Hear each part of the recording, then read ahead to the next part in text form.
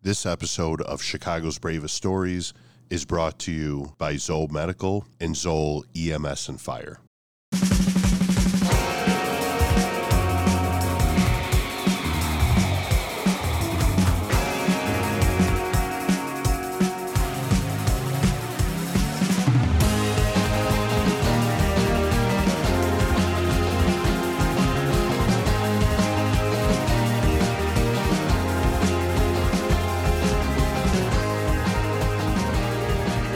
Okay, we're back, and before we get started with part 2 of Mitch's Fire Mall episode here, we want to give a shout out to our sponsors because they've really stepped up as of lately. And I know Steve has some more stories about sports and ortho. Listen, sports and ortho, physical therapy.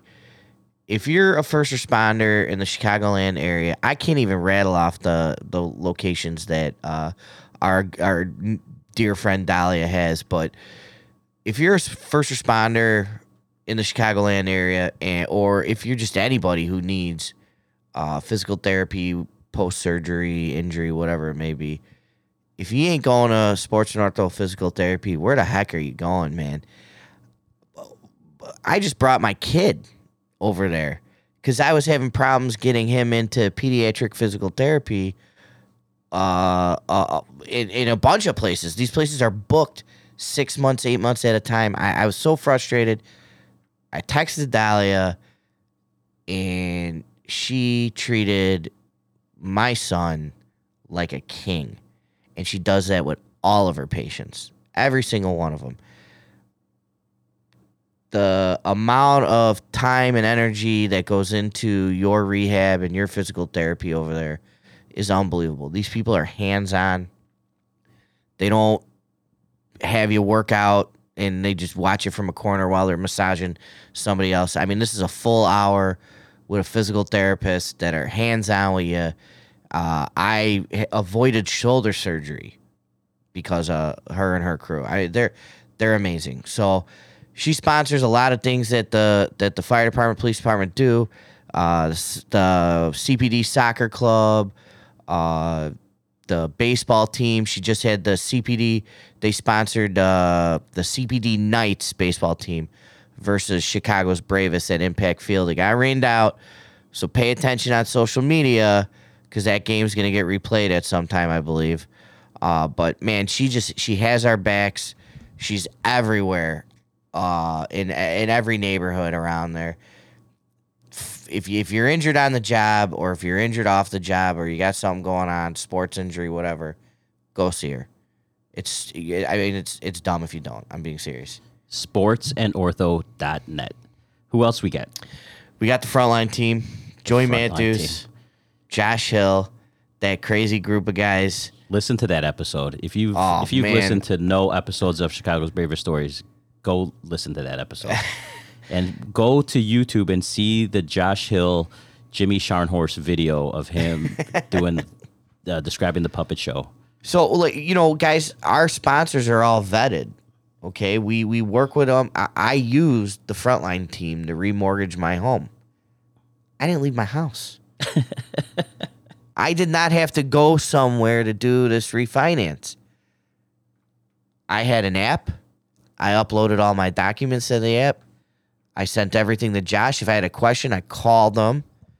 I texted them. They got back to me right away. When we were recording Joey Matthews and Josh Hill's podcast, Joey Matthews was literally answering his text messages and phone calls while he was telling his stories, selling mortgages. I think Joey closed 5 mortgage deals during the course of the podcast. And it's not even an exaggeration. I mean, it's nuts. These guys are the hardest workers in the industry. They're going to get you the best deal that they can get because they know they got a reputation of working hard and taking care of people. They don't want to ruin that reputation, and they don't want their name bad-mouthed at the firehouse kitchen table while everyone's having coffee because this guy jagged me over a refi or whatever. Man, these guys are hardcore. They answer their phones all day long. If you got to get a hold of the frontline team, 630-534-2900. I'm going to read that again. 630 534-2900. If you got family members that are buying their first home or whatever, send them to the Frontline team. I'm telling you, nobody works harder than the Frontline team. And so if you do have a house that you would like to purchase, you found one, you can call Tim Ryan. That's right. If you turn around and get pre-approved for your mortgage by the Frontline team, your next step is to turn around and call our friend Tim Ryan, Forest Park firefighter and real estate extraordinaire. So this is how it should play out. You hurt your ankle, you go to Dahlia, and while you're there, you're looking through and you're finding a house. You find a house that you like, you call Tim, then you go to Frontline team, get your mortgage. Done deal. That's right. Done deal. Done deal. You know, Tim's going to take care of you. He grew up on the northwest side of Chicago. He's a St. Patrick's Shamrock, you know, and he's a Forest Park firefighter. Knows what he's doing. Like I said, these guys, they bust their ass. And here's the best part about it. They work hand in hand with the Frontline team.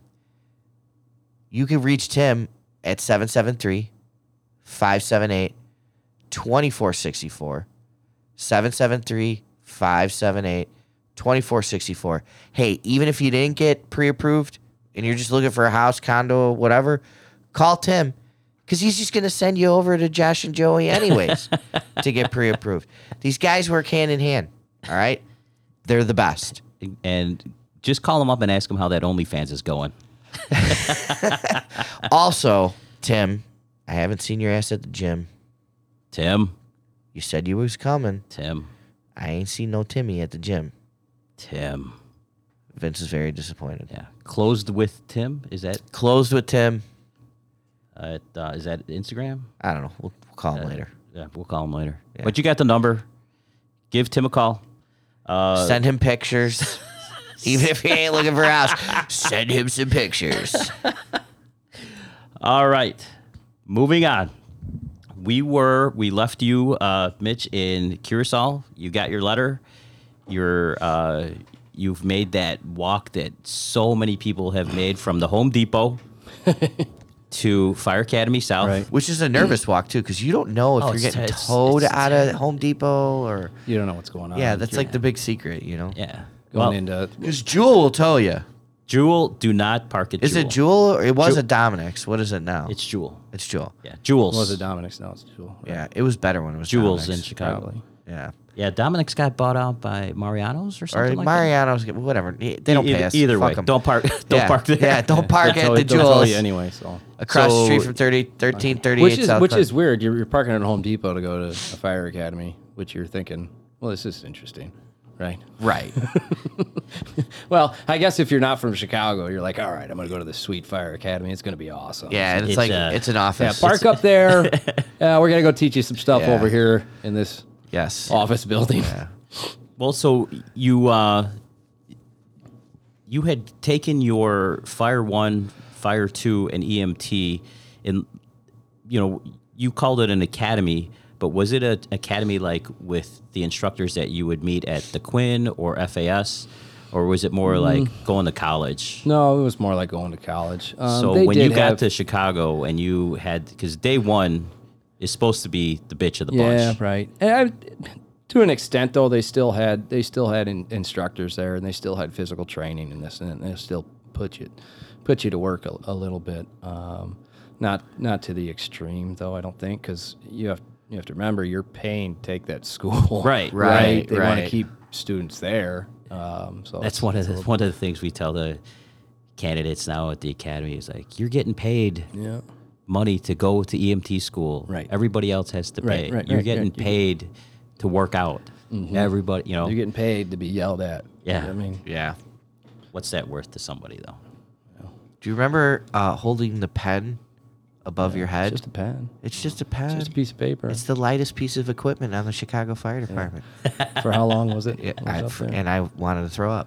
Yeah. I enjoyed it, There you go.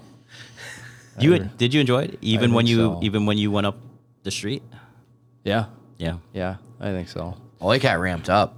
Yeah. Well, Like when we started in the EMS academy, there was like no cursing. Yeah, right, Like- right. It was And- more yeah. squared. I don't want to say squared away, but just a different mentality, and maybe it's not the. I mean, to some extent, you're making it so hard because you want people that can't handle it to leave. Right. But I think that maybe there's a strategy to that, not to be too extreme and too mean right off the front end. I don't know, but they were still they'll still hammer you though, right? Yeah, and then It's we went across the street, and well, they got their point across real quick. they're no longer just stern. Yeah, we were like, oh, this is not. Yeah, okay, well, high rise drill. I love that tradition of us going from FAS, walking down to the Quinn. Yeah, the march. For That's that cool. march, and then that traditional formal handoff. Right. Where the chief will say they've completed their training and now they're here for whatever, and everybody's formal, everybody's pressed, and everything is squared away. Yeah. And then the fucking shit show starts. I had a minuscule drop of mustard or You were not squared away, dude. on my shirt. Oh, that was great. And What, it was what the- were you in, the 3/4 zip? No, Or the- no, button-up? we. It was the oh, it blues. was That was the it was. blues. We The were baby blue, We were right? in the baby blues, and it was snowing. It was cold, and we were told leave your fucking quarter zip behind because we're going down in baby blues, even though it was cold and snowing. Yeah. All right, cool. You had mustard on your shirt? Yeah, Listen, man. So leave all him right. alone, okay? Poor No, guy. I'm gonna tell the story because Gets it's great. hungry. It's great. So I had a woman. I lived in Edgewater at the time at Clark and Devon. So I had a woman that would clean and press all my shirts, and Save time. you're right, save time, dude. She did laundry $1 a pound. It was fucking awesome. So I would drop all my stuff. Well, I dropped all my stuff over there, and she was supposed to, return it. And then I went over there, and she said, "Oh, it's not done yet." And I'm like, "I'm going to the academy," and so like she hurried up and did it, and then she hands it to me, and I'm not blaming her, but there was like a little like a mustard, like a little drop of mustard or something on there, and I'm thinking to myself, I'm like, "Fuck it." Nobody's gonna notice. I don't care because I was like so tired. I'm like, I'm not rewashing this shirt and pressing it and ironing it myself. I just paid for it. Whatever. I get to the. How'd that work out? It for did you? not work out for me at all. I had 3 instructors fingers in my face, telling me how disrespectful I am that I would bring a mustard stain to the Quinn Fire Academy on my fucking Oh shirt. my god, that is great. Yeah, yeah. That is So great. All those so- guys are doing is looking for a mustard That's stain. all and they're. you and I'm delivered. talking In the morning. like I hope somebody's. I can't wait till somebody's. They couldn't sleep the night before. enough So- to leave a mustard stain on their They were shirt. Yeah. talking to each other, be like, "You think somebody's gonna have a mustard stain this time around?" No, No, they no, don't. no. What about this year? Somebody's gonna have a mustard stain, and then you delivered. I delivered it. So. And then here's the best part. So I got a trim in for the mustard stain. And then we had a lieutenant on the EMS side of the academy who then got promoted to or appointed to commander on the fire academy side. So when he walked in, I thought he was still a lieutenant, and I'm at the door, right? Because when the chief walks in, when brass walks in, a commander walks in. Yeah. What do we say? Attention, yeah, right? Yeah, Class atten- out 10, huh? yeah, and you're at the door, so you got to scream it and let everybody know. Well, he walked in, and I'm still nervous about my mustard stain, and he walked in, and I didn't say class attention, and then next thing you know, they were just on top of me all over again. They're like, "Russ, and I'm like, okay, this is not going well for me. Because you're a terrible person. That's why Yeah, they did right. Yeah, so I was very sad when I drove home after day 1. But hey, I'm here now. So Well, look at that. I is walking down that like you said, the formal transfer, the walking in formation, the getting smoked, all that, Oh, yeah. all that shit in a big city, no matter what, is kind of a once in a lifetime opportunity. So having to leave what I left, which I always thought was bullshit. Okay, I don't want to listen. The guys that do they do it. Good for them. They make the best of it. I wasn't fighting fire, and I left something that was rather informal to something that was, what it was, and I was loving every minute of it. Like Yeah. I loved getting smoked. I loved the intensity. I loved all of that, and I was I enjoyed every minute of it. I just didn't have fucking mustard stain on my shirt. So But what I was glad was is though that they picked on me and they didn't pick on everybody else because of my fucking mustard good for you, stain. dude. Yeah. You did it intentionally. Actually, Yeah, you took one so. for the team. You're like, you know what? I feel bad for these guys. So out of the academy, you love the academy. You're a guy who's in great shape. You know, love working out, all that stuff. So you just kind of flourished. Okay, you had fire service experience.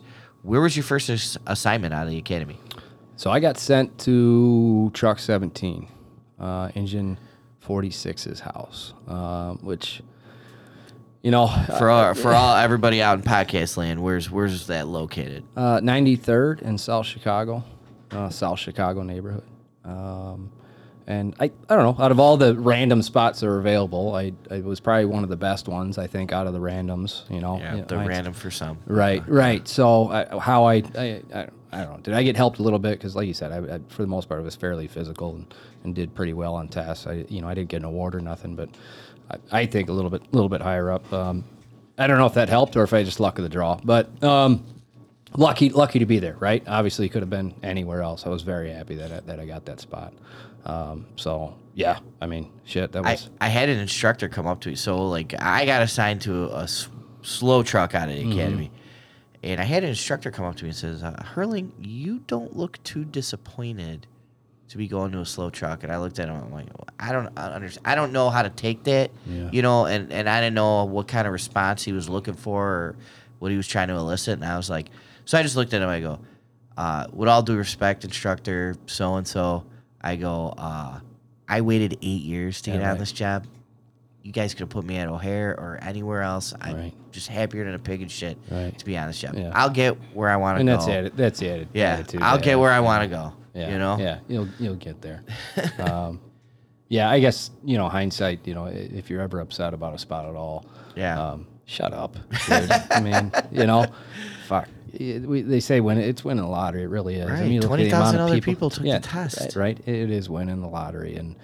And as much as I sometimes get overwhelmed with our other responsibilities like you guys have here, plus, you know, being up all night, this and that, and you can get frustrated or all you want, but it's still the greatest job in the world, right? We're getting paid to hang out and then help people and then do shit that nobody else ever gets to do. Like, how many times are you sitting peaked on a roof that's on fire, right? Yeah. No, not a lot of people get to do that in their life. So if you're ever upset about where you're at, you can change it down the road. So just make the best of it. The worst case scenario is you got to be there for a year. Right. Mm-hmm. You have the ability to change your future there. How long did you end up staying there? Let me see. We were basically 2014. We were in the house, and then I've been at Truck 30. So I just probably 2 years ago, 2.5 years ago. Have you always been on a truck? I never been on an engine. He's never been a real fireman. You ever crossed I would the floor? say, like, if and I done was, a day on an I engine? mean, I've done a day. So this is, you know, my favorite spot on the engine. You know what it is, right? Hydrant. Fuck yeah, dude. Again, I open the hydrant, make sure you got water, and then I go freelance. I stay within earshot though, because if you need hose, I'm your guy. But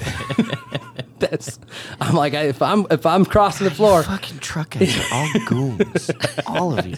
and I would say if I was never a fireman before, I think 100%. Like even if you're new to this or whatever, definitely get on an engine first for sure, right? Because we're putting the fire out.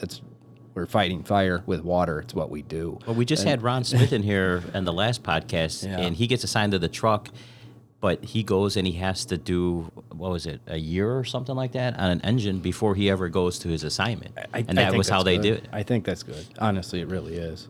Because then, you know, you're at least learning that aspect of the job, and you're paying attention a little bit more, maybe what you're doing as a truckman and not taking windows before there's water on the fire sort of thing. You know what I mean? That sort of shit. And just being a little bit smarter about it. So. When you've had obviously a couple fires under your belt by the time you got to Chicago, but was it different when you went to your first fire as a Chicago fireman? Was it where you're like, oh man, this is not what I'm used to? I mean, obviously you have a lot more resources. You have a lot more guys. Yeah. I remember getting my ass kicked on the first fuck, because I think my first day ended up being like a 211. It was back porches, battleship, right? Sort of back porches, got into it, ended up, wind was blowing. I think stairs were burned out, ended up being a 211. I ended up.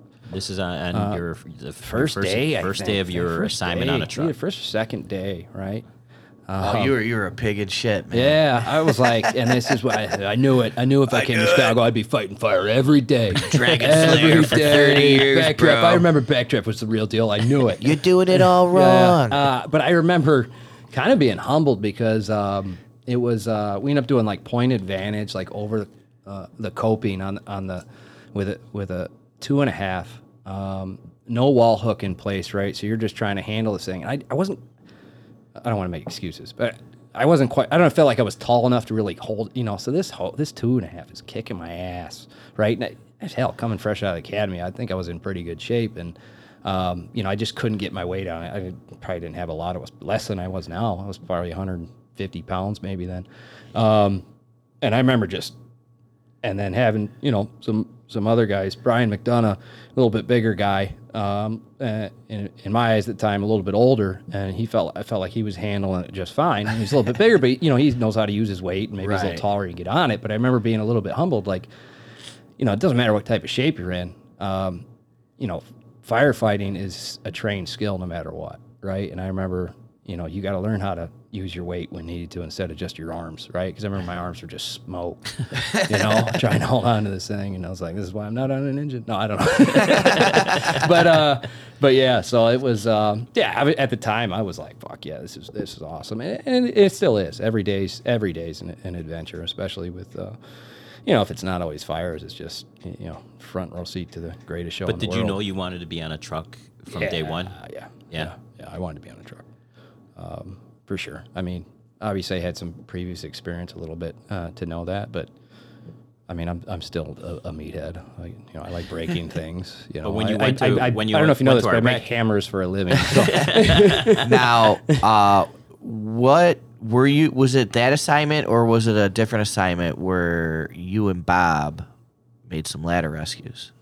It was that assignment. Okay. I'm gonna forget the address. Right.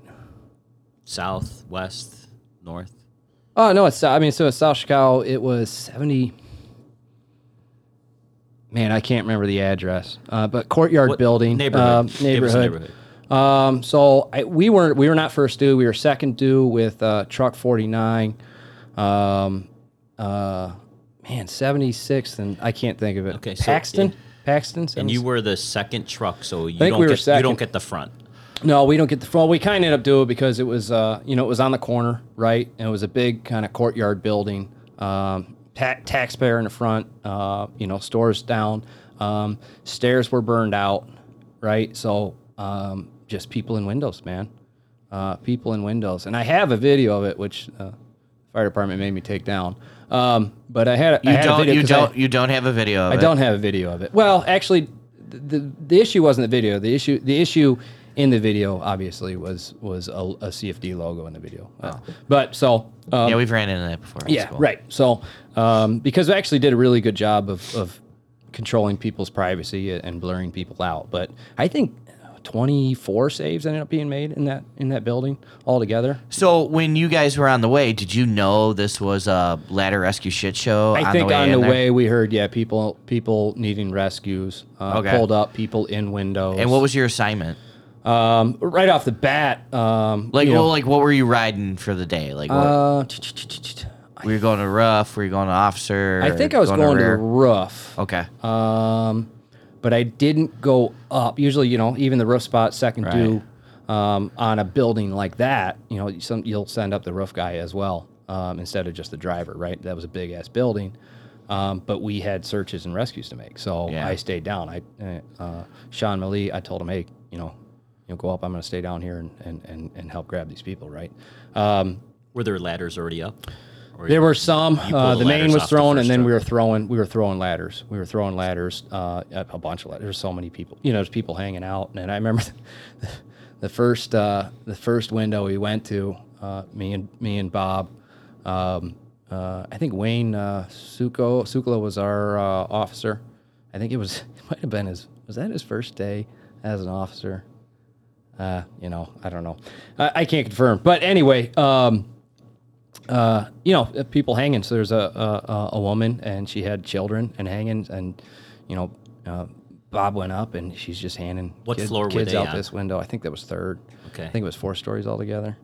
And you guys, my memory's terrible. I feel like this We're career, helping- and we're everything I helping do, it just all blurs together. But I think it was 4-story altogether, and they were on third. It's either that or they were on second, and because it was a taxpayer, it was a little bit higher up. But she's just handing kids out, and then I think Bob brought down 2 or 3, and then there was another. I went up and grabbed the other one, and then I had to help her out, and she wasn't necessarily the tiniest woman in the world. I said, "Come on, I got you. Daddy's got you. Don't worry. Come on out." And She looked down and saw a 150-pound fire. I got you. She was pretty. I remember being nervous getting out. Don't worry, I got you. And then it was early morning, so you can Sure, imagine that sure. not all the clothes were there. So Yeah. Now, was it early morning for you or late at night? it was early morning for Okay, us. so you guys had just gotten on? No, so late at night, but Okay, early morning, yeah. towards the end of your shift, pretty sure. So, it was towards the end of your shift. And then sure enough, she come down, we made another grab out another window, and then after that guy was immediately out. I mean, that whole window lit up. Just moving the same ladder. Yeah, I think Orr had another one. I think we threw another one. Just ladders everywhere. Just huh? ladders. It was good. I mean, everybody did what they're supposed to do, right? Everybody didn't wait for too much direction. Just started throwing ground There ladders. should be ladders everywhere, right? Yeah, throwing Right. ground ladders and making grabs, and then how fast some of those windows closed up with fire. Basically, what happened was I think the hallway was burnt out and the stairwells was burnt out, so nobody could actually make an exit. So Okay. and even That was the only way out. yeah, we ended up doing, because the stairs were out, we ended up kind of doing trying to do a VES, kind of going in through the window and then seeing if we could search any further. But then right there in the hallway, the was hallway it, huh? was burned out. So you're doing attack and fire and overhauling what you can there until you pulled back out. And eventually I ended up going topside after that, just because cock loft and chasing fire up there and everything. So maybe I can edit that video and put it back up and see if they yell at me again. Well, if there was only one issue, Right. Right. you can fix that They'll in find editing. it. They'll find another one. It's not like I'm telling everybody about it right now. Yeah, Right? They won't. yeah. So, that was. I wasn't at. Yeah, Bob Corey was there. I don't know how many years I was on Truck 17, but that's why you come to the big city, though, right? That's what you signed up those for. high adrenaline. We're always chasing adrenaline. What's your scariest moment? That one wasn't necessarily scary. I mean, I can't do this whole podcast, but I mean, I was on the fire when we lost Danny, right? But that was after the fact scary moment, right? Because that fire was zero threat level. Old cold storage building, white smoke to the floor. First floor, nothing. Second floor, white smoke to the floor. Can't see a hand in front of your face, right? No heat, smoke not moving, cold smoke. Let's go find out where this whatever bullshit's been smoldering for forever. Right. And let's go put it out. Right. Let's go find a window. Let's open this up. Let's air this out. It's no rush. No. There's no sense of urgency, right? No sense of urgency, Yeah. and then that's one thing Everything seems still. And I think anytime we lose somebody, and I didn't know Danny too well, but other than working with them here and there a few times, we weren't really good friends, but an acquaintance, a work acquaintance. Anytime we lose somebody, I think it's important we pull lessons from it. The one thing I learned there is, even with zero threat level, without any sense of urgency, if I can't see my hand in front of my face, and we're talking 5 inches in front of my face, you should be down on the ground, right? And would have that helped? I don't know. Who knows? But I know, I remember hearing, so if you're not familiar with the fire, it was middle of the night. It would end up being somebody was welding that afternoon, had a small fire, put it out, didn't call the fire department. So you have this old cold storage area in this building, cork that had been smoldering all night, and eventually it's coming out the top and the eaves of the building, or the smokestack in the building, and we have to force entry, go in there, and again, no threat level, and people are just making searches. About halfway, I think I went right. I did went right because the guys in front of me went straight, which I thought was down a hallway. So I went right. And what floor are you on? This is only a second floor. Okay. It's a 2-story commercial building. Had a basement though, and I'm going right because I'm thinking, well, let's go find a window, air this thing out, right? Those guys went straight. I'll go right. And I remember hearing a call for holes in the floor, right? Emergency alert, holes in the floor. And I'm like, oh, all right, holes in the floor. I'll be a little more careful. I'll take my hook out and I'll prod a little bit more, right in front of me. And I'll make my way to a window, to the right wall, see if I can find a window. And then after that, we heard the Mayday.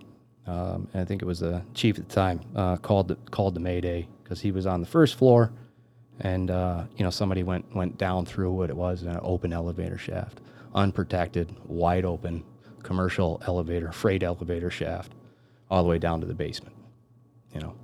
Wide open, couldn't see. And, just a tragic thing. Especially, unfortunately, it obviously against code, a wide open elevator shaft. Right. Was he in the group that went straight? No, he went left. He probably did, and I cannot remember for the life of me if he was in front of me or behind me.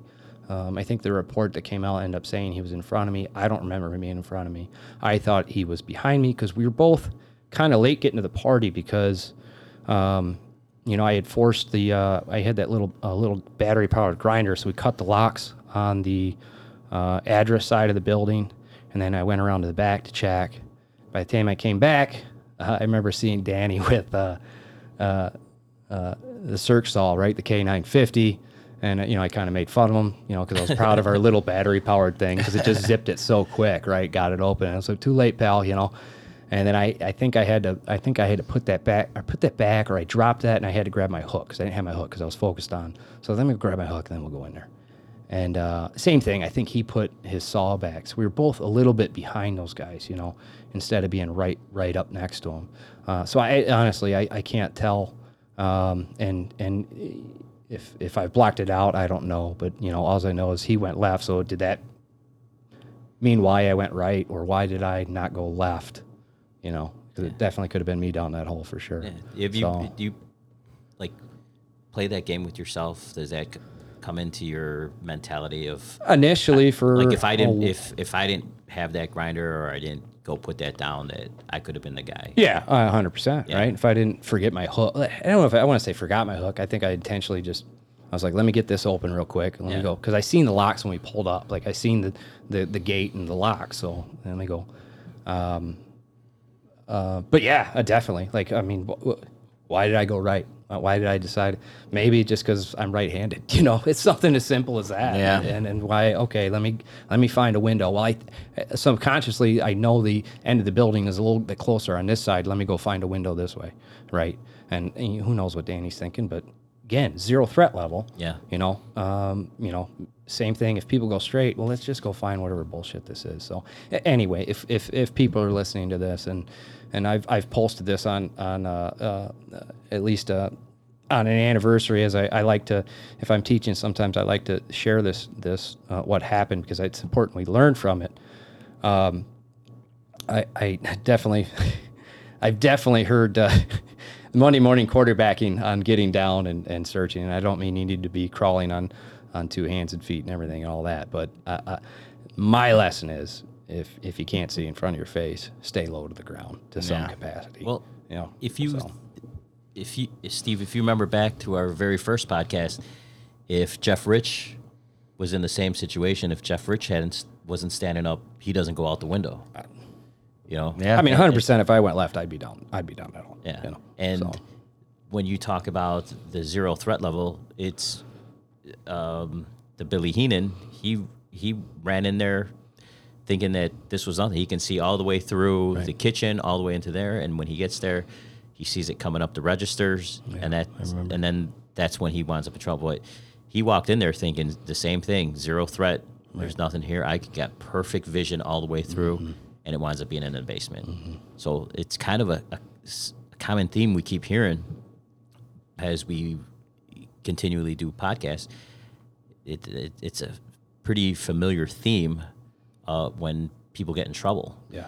It's that complacency or that zero threat level seems to be where a lot of people get in trouble. And our we really have to learn, I think, to slow down, right? It's one thing being Which is aggressive. hard. It's hard, right? Yeah. Because you want to be aggressive, especially at making a roof or getting it open as fast as possible. Those sorts of things, making searches as fast as possible. Have you slowed down since that day? Yeah, I think so. Yeah. I mean, I still get fired up, especially, and I'm guilty of using a 10-pound tool on the roof. And if it ends up being a tough roof, I'm still guilty of swinging harder and faster instead of just taking it easy and letting the tool do the work and then going, man, this tool's heavy. Man, my forearms hurt. Yeah, I think so, and I think that's a skill set that just comes over time. Especially even your physical capacity in a fire is controlling your heart rate, controlling your breathing, and learning to slow down. Because if you're super aggressive and putting everything into it, you're done, you're gassed out, and you got to take a breather, and you don't want to be that guy in the corner taking a breather. I want to take you back to your Curacao days. All right, because this Curacao, but you got into Wait, before you start, can you grab me one of those delicious Illuminated Brewworks? Illuminated Brewworks, proud sponsor of Chicago's Bravest Stories. What flavor would you like, Steve? Trust. It's Trust season, isn't it? What do we got? Stupid Jupiter, Trust. If you got an orange sunshine in there, I'm calling dibs. I got a Trust, baby. I'm going to have a Trust. There we go. Illuminated Brewworks on Northwest Highway in the Nora Park neighborhood. Next to the car wash. Next to the car wash. Just look them up. Illuminated Brewworks. They got a website. They got social media. What is that? Yeah, this is a lager. You want to switch the 6% beer? alcohol. I got a straight tequila right now still. That tequila's nice. Yeah. It's on the I'll rocks. tell you It's what, nice. if Illuminated Brewworks did tequila, it would be good too. All right, so we're back in Curacao. Right. Yeah. And I was told that you're an undefeated MMA Professional athlete. Professional athlete. I like to tell people that all the time. Yes, undefeated. Yep, undefeated professional athlete. Strong record of 1-0, people. 1-0. Thank you. Thank you. Yep. And I can't even, you use the term professional, but it's where I was in Curacao. Is that me or you? That's you. I thought Listen. I like it. It was a nice little chime. Tell everybody what year you were born, and they'll understand why your fucking phone keeps going off. Maybe Certified. now it'll just buzz. Yeah, And- great. I thought I fixed that. All right. Yeah. I'm like, Tell whose them what fucking year you're phone born. is that? Tell them what year you're born. Oh, you're reborn. Hang on. Let's. How do you, How how do you mute it? I'm gonna mute. Like, Oh, wow. That's a long time ago. Yeah, he's a Pacific Island. He's a Pacific You don't look it, Islander. bud. No, You don't he's a look it. Pacific Yeah. Islander. hey, don't change the subject. We're All right. We're on a tropical island, and we're with a professional athlete will who's say- undefeated record. Yeah. The martial arts. Not there, even John Jones has that record. Good Lord, the martial arts there. Their kickboxing is awesome. Their jiu-jitsu, they have some awesome jiu-jitsu practitioners, but it was kind of newer to the island, especially MMA and everything, right? So the kickboxing had been around, the MMA was kind of taken off. Because I understand that you do jiu-jitsu. Is that your form of used to martial be, art? man. I mean, I miss it. It used You to don't be. roll anymore? I do fireball. Bro, I do fireball. he rolls Dude, fireball. I roll We've fire- had and this I hate- discussion I via miss text it, I message. miss it so much. I do, because it's such a great. I will say this: two things, and shout out to my wife, because you'll like this. But two things I've found simulate the exhaustion you get in firefighting. Right? Two things. CrossFit. CrossFit's there, because I did CrossFit when I was training for fighting. We Yeah. did CrossFit in Curacao. Definitely, specifically. CrossFit Harwood Heights. The program at yes. CrossFit Harwood So Heights. yes, He's such a pimp. no, 100%. I would agree that 100%, 110%. Yeah. But jiu-jitsu for sure. Yeah, jiu-jitsu, just that full body, Yeah. muscular strain sort of thing. And it's Well, and you it's just hot. you That can't, metabolic you can't quit. conditioning. And you can't quit. can't right? quit. And so to back that up, the same thing I found is my wife has dragged. So my wife Paloma, she's a beautiful, wonderful yoga instructor as well, and she definitely helps out with Fire Mall. If you've been involved with purchase orders and admin, you might have talked to my wife, which is much better to talk to over email than myself. But she's dragged me to a couple hot Pilates in the past, and believe it or not, because it's hot as shit in there. Hot Pilates. Yeah, I hot didn't even know that Pilates. was a thing. Oh, dude, it's like they crank it up to 100 some odd degrees, right? And Just so you know, Hot Pilates. Dude, was I just said that. Vince's college nickname. Well, back Thanks for in the picking up day. the slack. yes, I'm a Hot little Pilates. upset he doesn't have tights on right now. But Underneath. but believe it or not, though, it's hot as shit, and you got to keep going, right? It's just repeated muscular movements nonstop. So, and what is firefighting? It's hot as shit. It's repeated muscular movements nonstop, and you're wondering, what am I doing with my life? Did we it's- just get in the Hot Pilates business? yeah. So Yeah, I think Mitch shout is out- promoting Ooh. Hot Pilates. Yeah. So there's an open for somebody that might want to sponsor the podcast in the hot Pilates field. What if you did jiu-jitsu in a hot Pilates gym? Well, that's actually sometimes I You crank couldn't- it. man, Man, it's it's like like it high goes back school- to the yeah, it's wrestling. called It goes high back to the school wrestling wrestling, days, bro. right? Just crank But you the could heat. do those 5-minute rounds. You die. No, it's good. It's good. So, oh god. So, how do we get? We were talking Yeah, about how'd you get into that? the jiu-jitsu and everything. Were you so. fighting before that? Or Well, you I had any- wrestled. I wrestled in high school, right? Did football. I was terrible at football. I was small and slow. Wrestling, I was decent at. Probably more of a narcissist than anything. I always thought I was better than I actually was, so I didn't train as hard as I should have, right? So then I did judo for a little bit and jiu-jitsu, and I like the physical contact and self-defense sort of stuff and pushing yourself. So when I was there, I did. I started doing some of the jiu-jitsu again and some of the striking, the kickboxing, and had opportunity to start fighting. And it was new enough there. And honestly, the wrestling, the jiu-jitsu portion was, personally, and I'm not shooting anything down there, but I felt like a lot of the fighters there didn't have, it's not ingrained. They didn't have wrestling growing up. They didn't have, so I kind of had a step up there. So instead of doing an amateur bout, I was like, well, I might as well just do pro.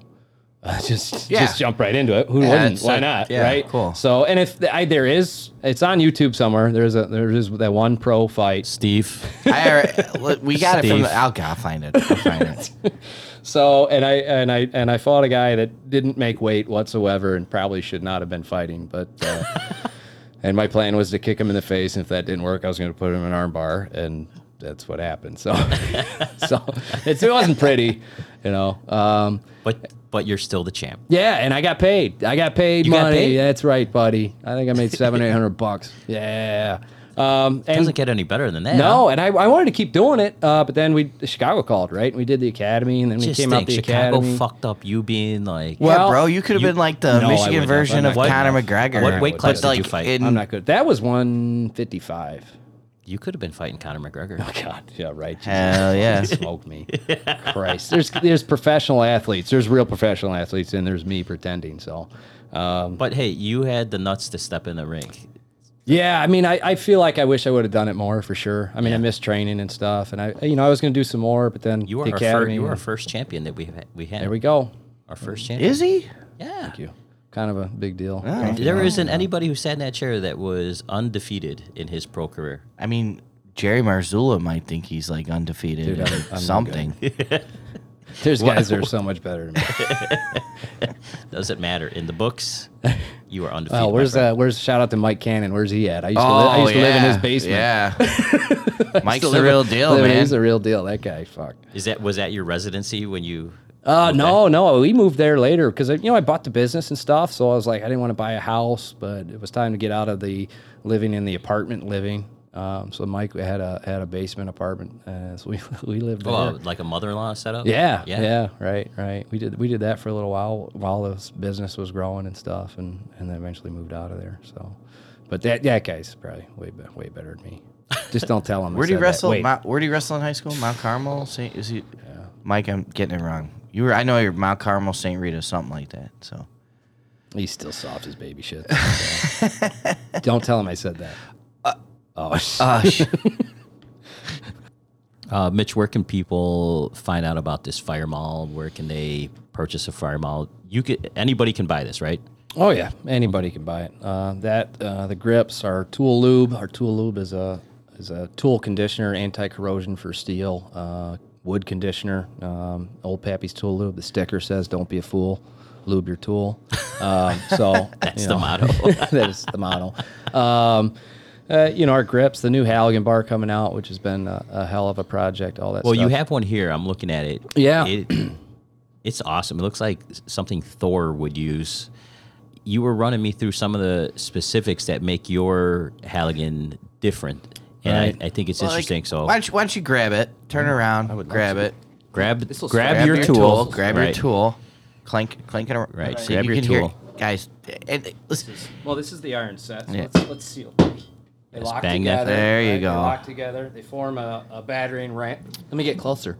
They form a battering ram. when he handed me, if needed. oh, that is awesome. This is just amazingness. He handed me this new forged Halligan thing that he made. It's heavy, guys. It's With meant to be, intention. yeah, with Yeah, with intention. But like, I was waiting for you to hand me what would weigh like a regular Halligan bar, and I was like, oh wow, this has got. What do you say? Some ass to it? Yeah, it's got some ass to it. It's got that sledge face to it. It is anything but a regular Halligan bar. It is compact. So the original concept, which was funny, we were kind of touching on how the hell I ever got involved with designing a Halligan bar. I actually had to change manufacturers on my original tool. Right. That which was the sounds Fire fun. Mall. That sounds fun. Right. Not fun. And so I had the concept. Well, if I'm redesigning the Fire Mall head, I might as well kind of pair it with a Halligan bar. And the reason we did that was because people had actually, and this is just the fire service doing what they do. Right. Right. My original tool married really well with a Pro Bar, a Halligan bar. You had that 32-inch handle, and they locked in so well. Some people are using both of them to just smack indoors, right? Wood frame doors, right? Just to be able to smack it in. Now we do need a controller door and all that, and that's fine if you want to do that. But depending on where you're at, maybe you got a bunch of apartments you got to search, sort of wood frame. Right. You got to knock them open. They were just knocking these things in. So it was kind of like taking that concept and going, oh, let's make a compact iron set that you can do that with. Hey, let's build a strap on there so we can strap it together and have a back handle that doesn't absorb the impact. Let's put a notch in the bar notch or a piece of metal in the bar notch so it doesn't compress and squish your fingers. That sort of stuff kind of developed and actually kind of came up with this Run sort us of through some of heavy the iron unique set. shit that we talked like. Yeah, so this ran through, and the reason these changes happened because I did never anticipate actually doing this, but when I was like, you know what, maybe I can make a Halligan bar, and I never really wanted to, but I had these things in my head, these little changes that we're always kind of go over, which is when you're using the adds portion of your tool to roll away from the spike, those sorts of things. So I kind of got done designing my new head for the Fire Mall, and I just had some thoughts on the Halligan bar. I'm like, maybe I could. You know what? I really like having a striking face or a large face on my Halligan bar. I really. Why is the spike up at the top? Why don't we move the spike down away? And I went from just kind of having those thoughts to calling Sean Wilson from Two Devils Tools. Shout out to Sean Wilson. I literally called him one day and I said, and it was just those little things in my mind, like that spike. Why is it up at the top of it? Is there any reason for that? Did you ask him why is it made like this? Yeah, basically. Why is it angled down? Yeah, why is is the spike right on the end? Talking over why we have a 2-inch adds. I think we went over some other things.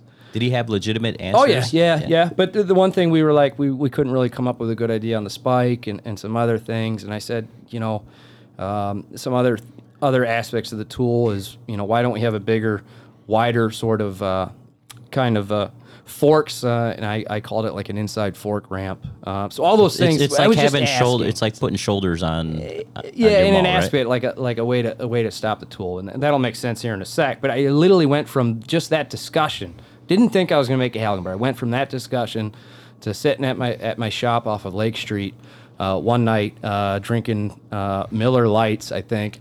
Ugh, I know, right? And just drinking them. And at this point in my kind of tool career, my business career, I'd gotten pretty good at CAD modeling, designing tools. And so I went there, and I think I spent like 30 some odd hours straight just designing. So we're at this point where you're not paying somebody to No. I kind of taught myself how to 3D model. So you're doing it. You're like Vince. You get drunk and you CAD model while he edits podcasts. Yeah. Okay. Yeah. Cool. I called my wife and say, hey, I'm on to. It's one of those moments where I'm on to something. You have a very understanding wife. Oh, she's wonderful. Yeah. She's wonderful. She's amazing. And so I like it crazy, man.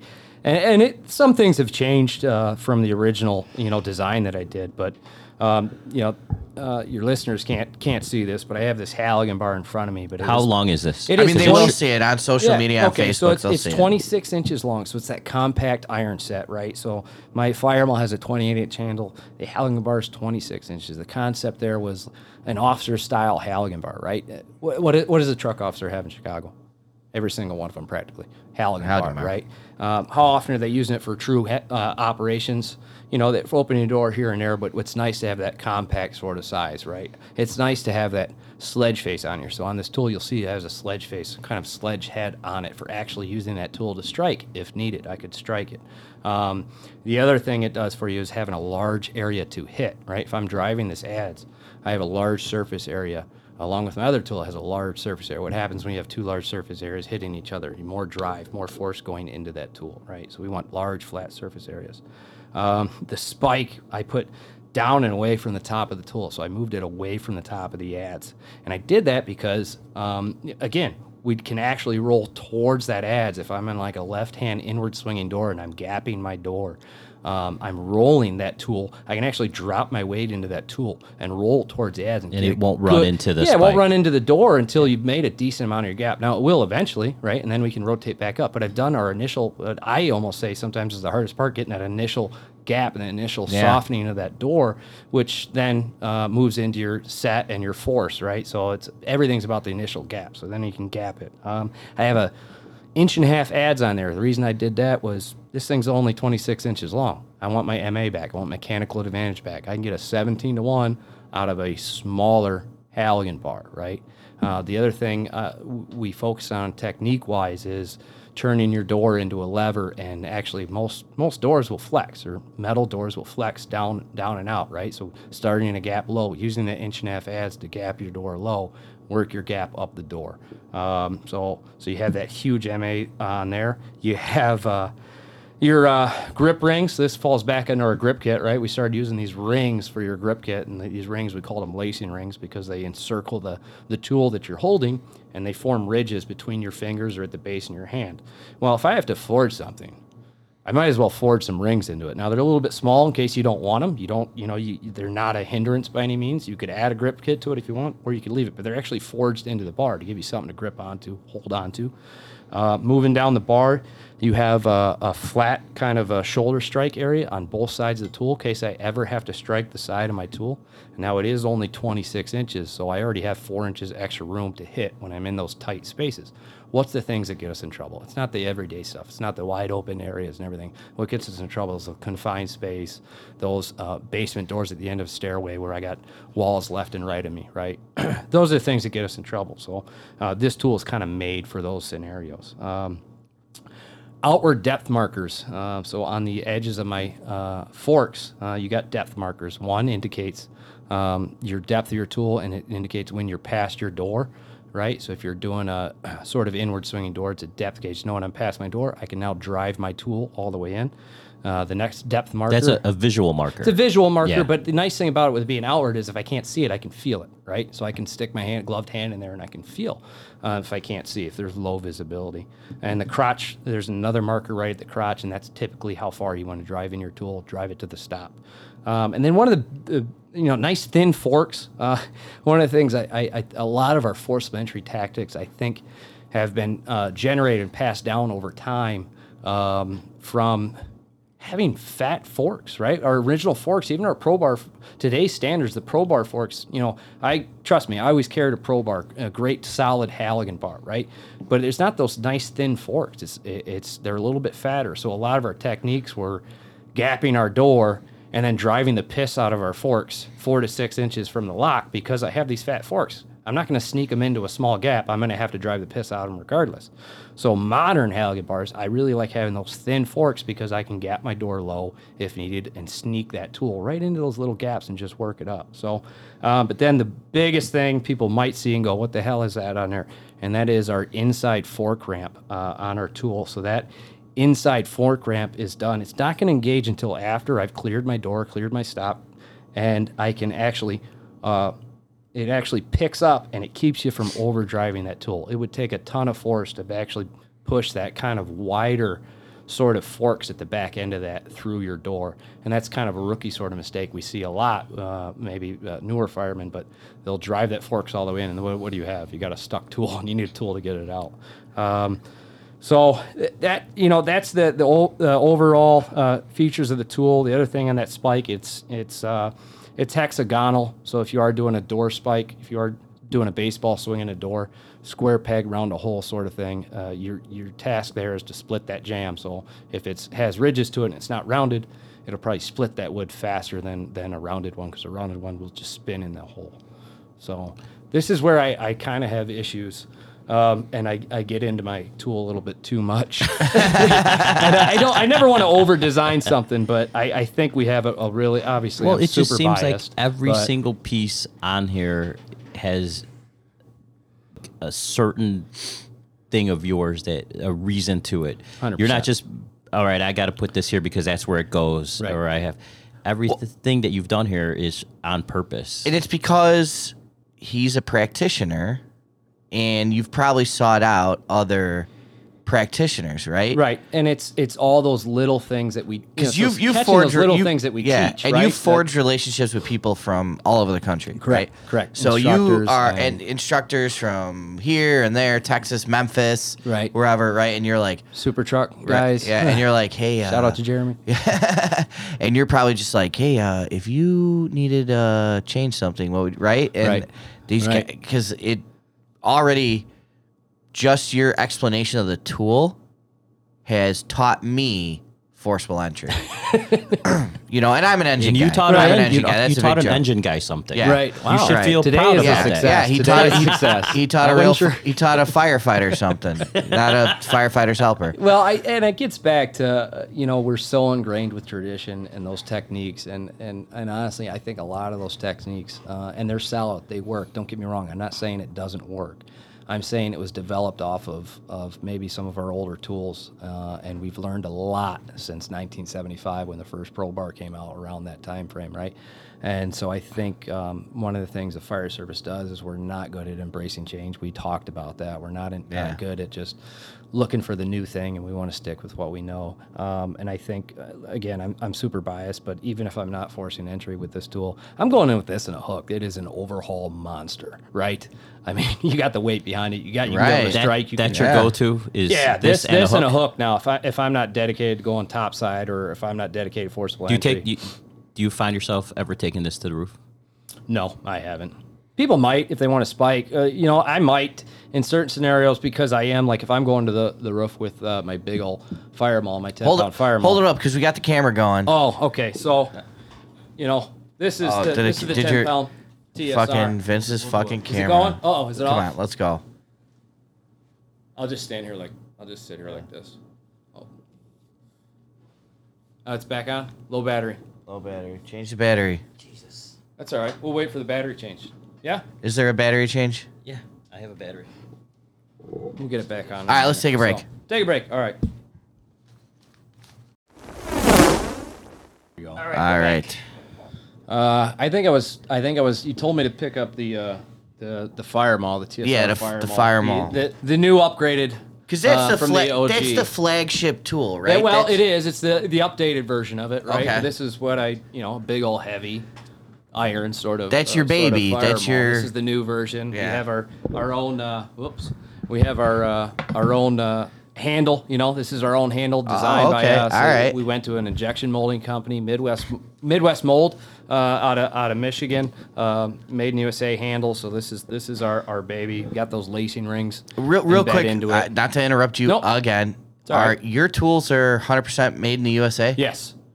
My tools, the heads, and everything. We're working on some of our handles right now. So our original composite handles, I have no problem saying this. Original composite handles, we're working on bringing home to either this company here, Midwest Mold, or possibly have some new connections on some other handles as well. Okay. One thing you'll find when you move into manufacturing, especially U.S., and this is where USA needs to step up because they don't want to give you the time of the day unless you're getting 5,000 of something done, 10,000 of something. all right. And for us firefighter-owned manufacturers, that's hard to do. Right. Off the bat, I'm looking to do 500, maybe 1,000 at the Okay. most. So hopefully that changes, and us as firefighter-owned companies, hopefully we're working on some projects here in the future to change that. So yeah, that's the. I keep turning my That's all my right. mic here. Sorry, I'm gonna fix it. Yes, I'm holding that at the bottom with one hand. Hold on. Oh god. So yeah, these join together. They form the TSR, Tactical Strike Ram. So again, all blacked out. That might be a little bit more of a police thing, but it works just fine for firefighting too. So. And you got the rings are on the handle there, right? Yeah, Like the you talked rings. about. The rings are on there. So we actually end up finding again. That's something you kind of fall into, and as you develop the Fire Wrap grip kit, we were looking for an ease of install, right? An ease of this is fireman installing this. Show him what it looks like married while he's got the camera out. All right, Just real let me- quick. before I. Don't worry suck my about mic it. The other way. Don't worry again. about it. Just don't knock over to tequila. I'm going this way. There you go. So So he's setting them. setting them, and there's a few things on here. You just right, and then I have a strap that hooks a spike, and you can see that on the website and everything. And it forms a battering ram. I There got you some go. material in between here, and that keeps that thing from flexing.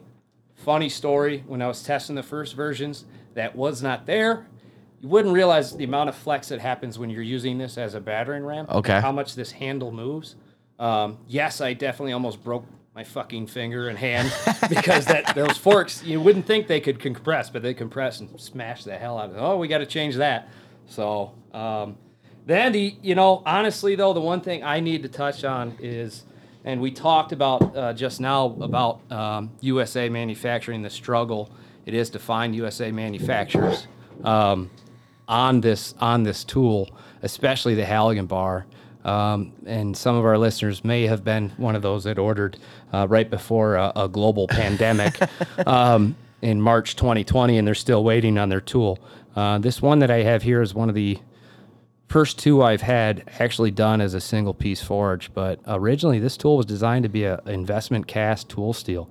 I had so much luck with my original heads as an investment cast tool steel.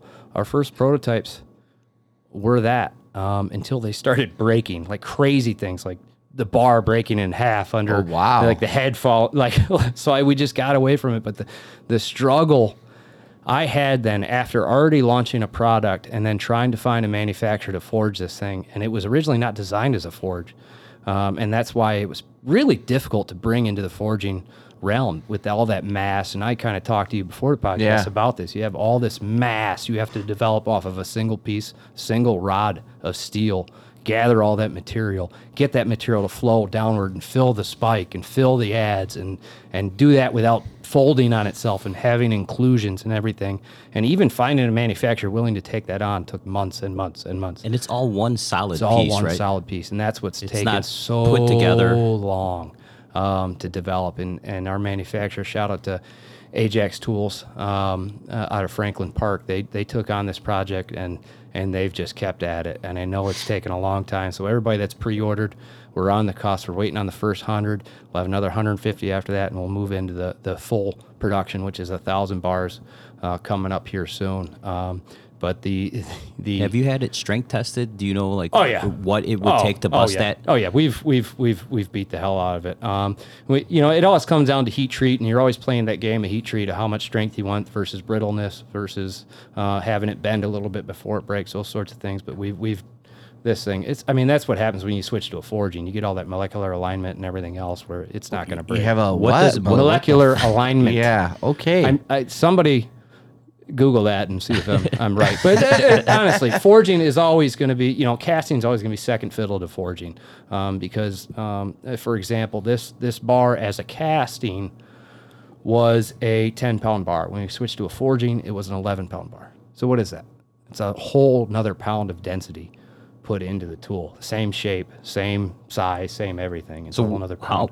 How much force would it take to bust this bar? Because anything at the tips of anything, especially these thinner tips on the forks, the thinner tips on the adze, on the corners. Is that what you're testing? Yeah, we're loading up the ends of it, and I can say, so what we've done, if you do the math on the, I didn't mention that, and you can see this on the website, but the top of my tools, my striking tools, you can hook into a Halligan bar and extend your leverage, right? Right. So the math on this, you're getting like 52 inches of leverage into a 1.5 adze, right?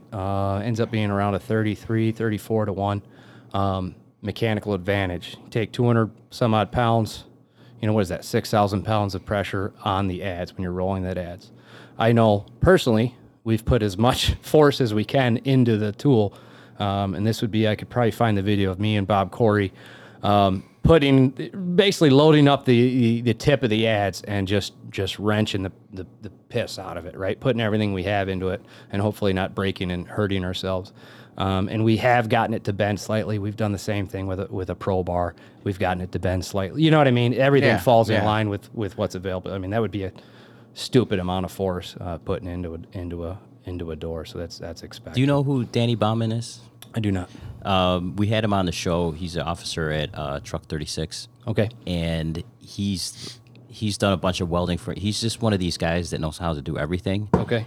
And he told me one time that when you go to quench, when you heat metal up and when you quench, you have to quench with your station set up north to south. And I was like, what?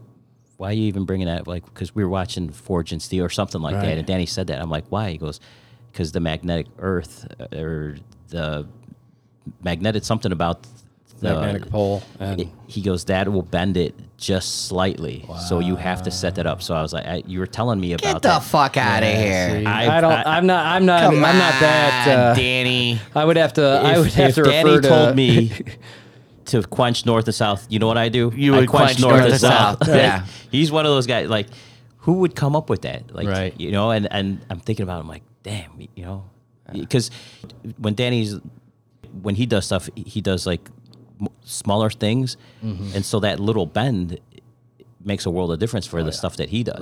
Right. And I thought you would appreciate that because Dude, told that to me, much, I've never forgotten that. There's so much that goes into this, and especially on these tools. I mean, you're looking at, all right, so we got a striking face that we need a certain hardness. Now we got these thin adze at the end, or the thin, ends of the tool, really, that we need to kind of be cautious that, when we're quelching or whatever, we don't make those super hard, right? Because anyway, and I'm not a metal worker. I'm not a metallurgist, which is a term, metallurgist. Jesus. I'm not a true forger. I've never done that. I think I'm pretty decent at product design, but those are the experts. But there is a true science to it, and there's even a true science to just testing and trying to figure out what that exact kind of heat treat level is perfect for the tool. And it might be a little different on this tool because, hey, I have a bigger mechanical advantage on this adze, right? That's that much more force going into the corners of that tool.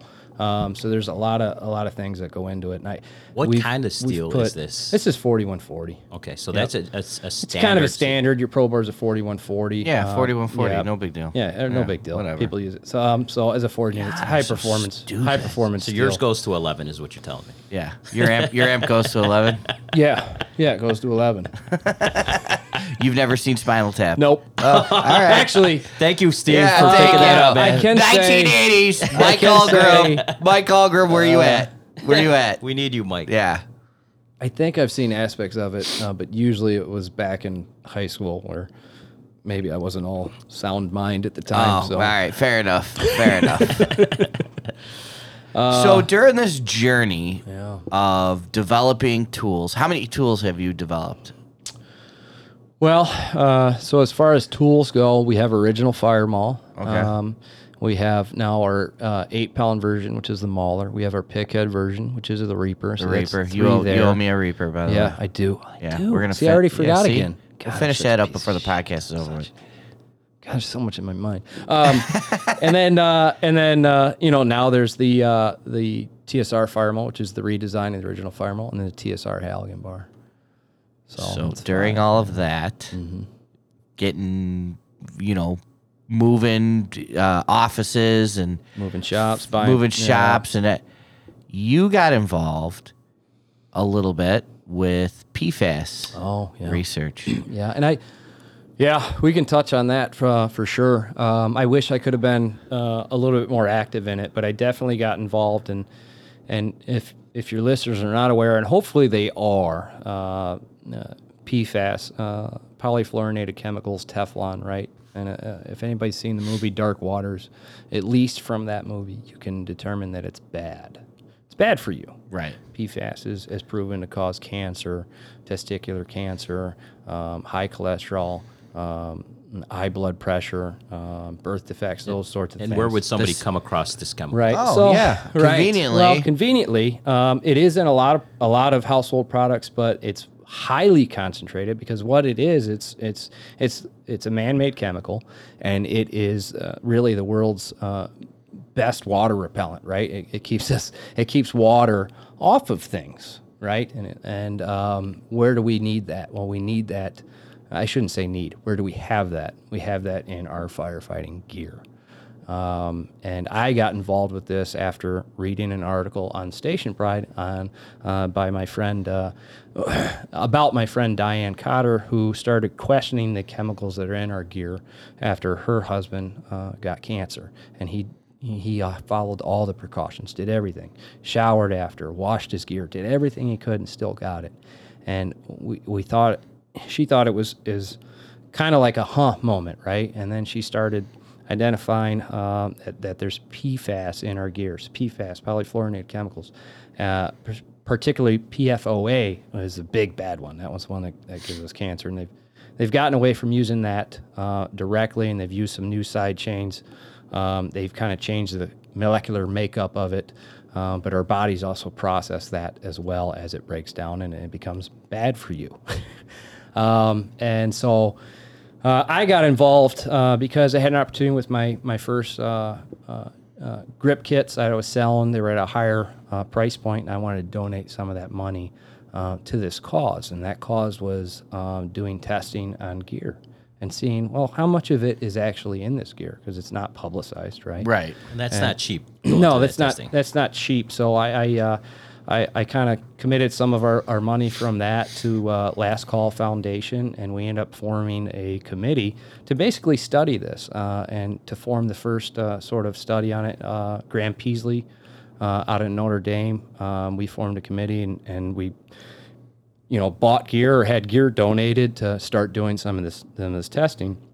Now, were you looking for older gear specifically? So we had two, newer gear, older gear. What was the most eye-opening was able to getting a hold of older gear. So I think it was around 8 or 10 years old. We had both a new set, right? So it was unused. It stayed unused that whole time. Okay. Right? And a used set, right?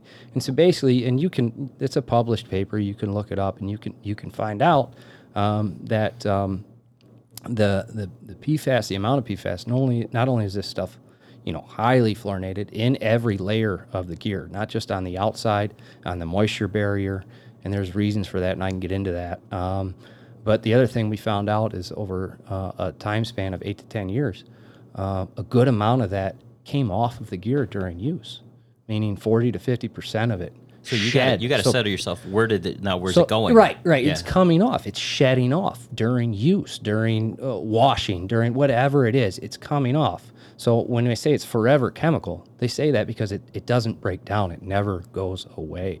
There's no there's no destroying this stuff really, right? So it never goes away.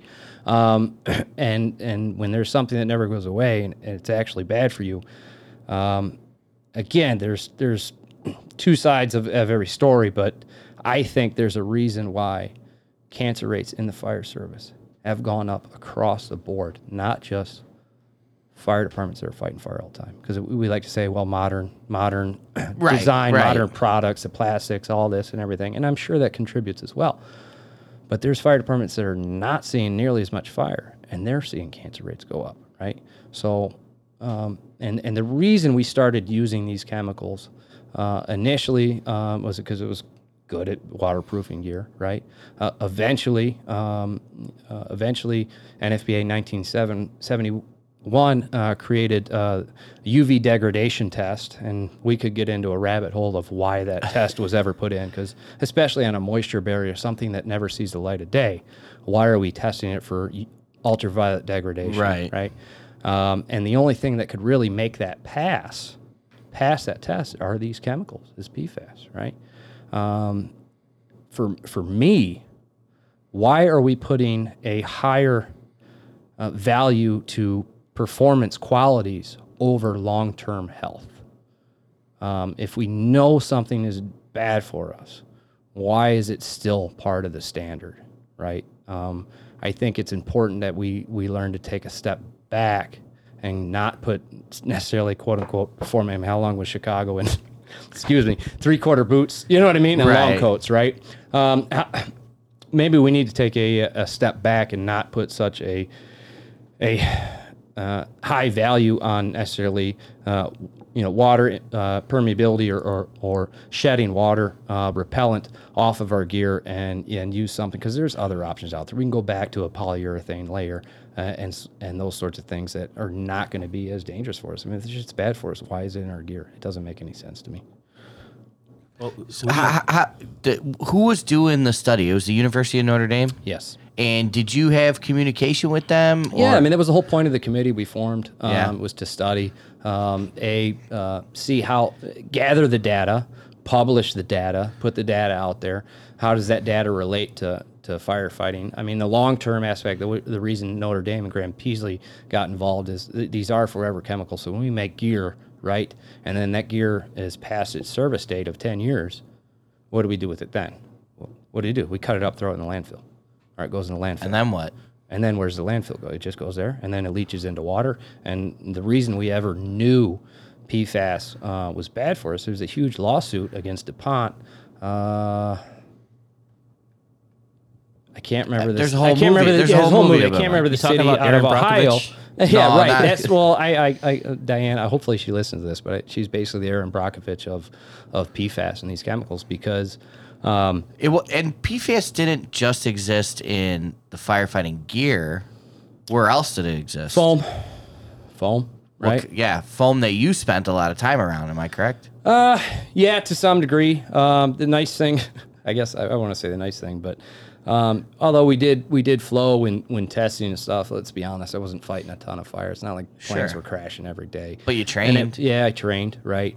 So I would have to, I don't know what my exposure level was on that. It was some for sure. I know I've definitely walked there I've already definitely is walked a around federal in it. lawsuit on that. Right. Right. But film. if you're wearing gear that's loaded with PFAS And you're walking through and you're walking foam, through foam that's and loaded we with wonder PFAS. why I have high cholesterol and high blood pressure. And I'm not necessarily, I don't think I'm that far out of shape. I don't know. Is there a correlation there? Could be. Could be. I mean, for sure. It's just... Well, why do you think we still have that stuff in our gear?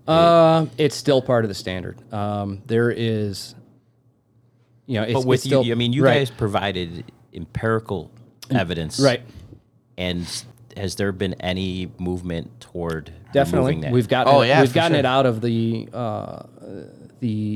outer shell, right? So right now, and that's been a huge step. Got it out of the outer shell. It's just that standard, that 1971 standard, that UV degradation test. There is no other chemical right now that we can use, and then also pass that test and some of the breathability tests and everything else that we do in our gear. Right? There's nothing else that works. And nobody says that we don't need that UV test on the There's- inner layer.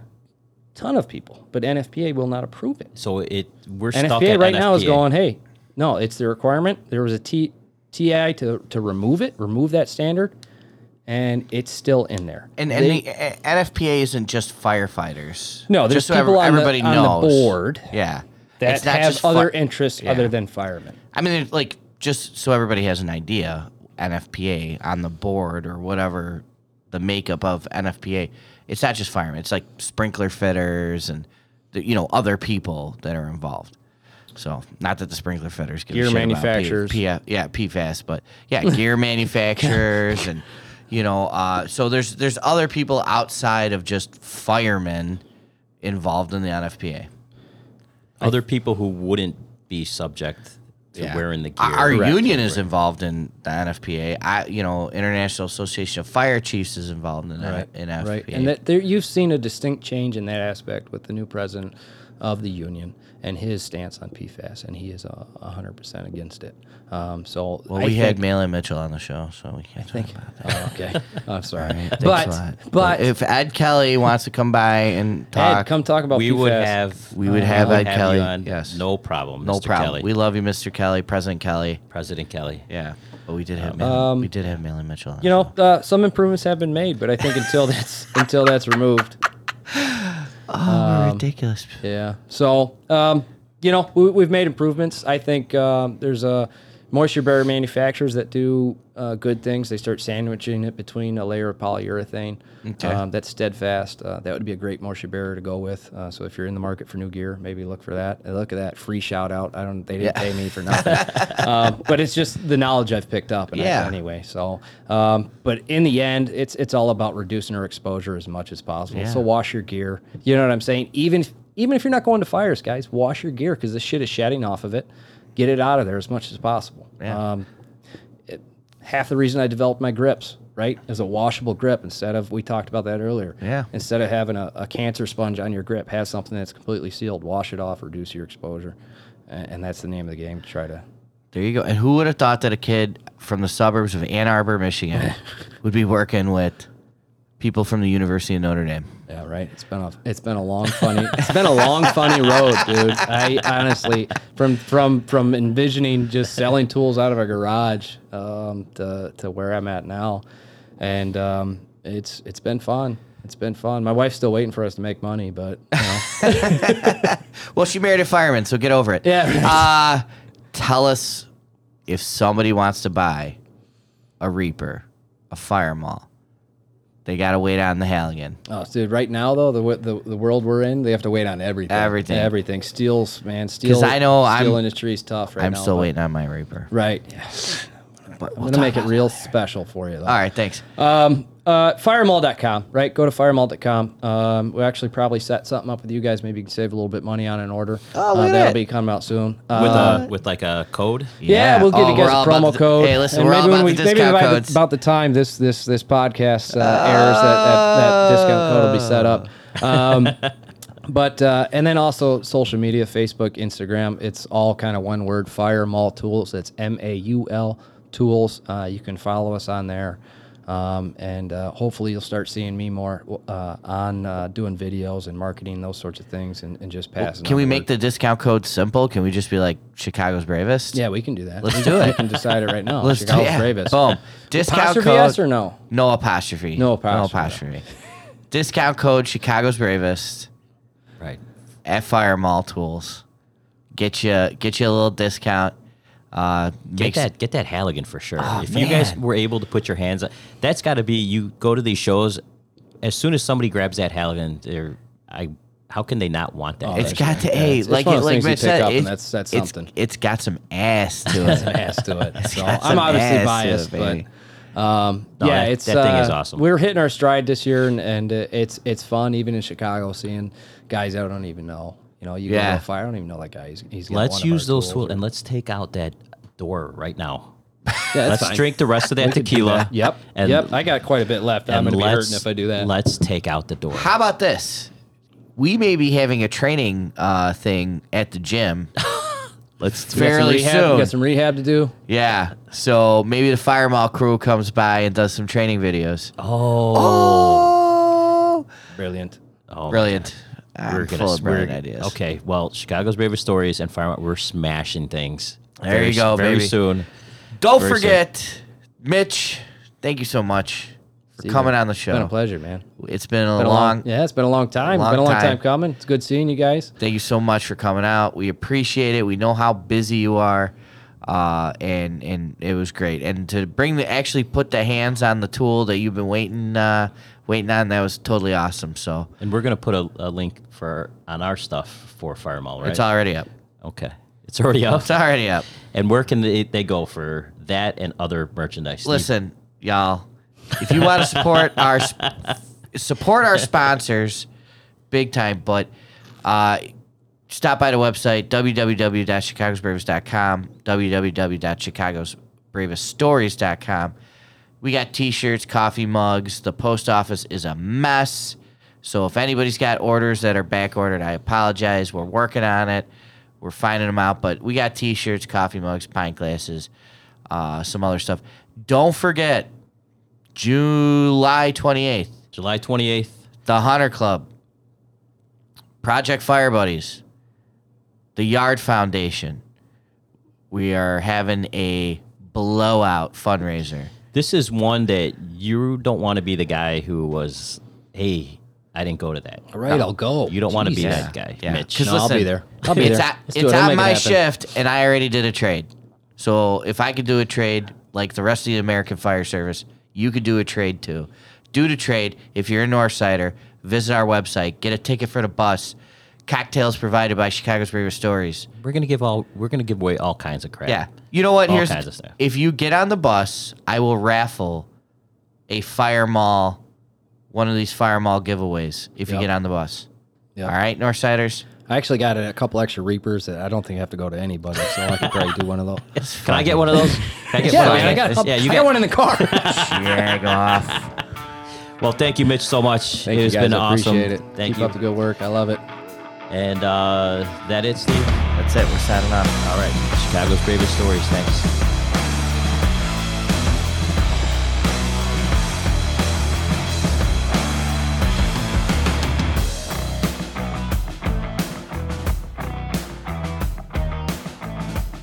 The opinions and views are that of Chicago's Bravest Stories and their guests. They do not necessarily reflect the views of any municipal governments, fire protection districts, fire departments, EMS, or law enforcement organizations.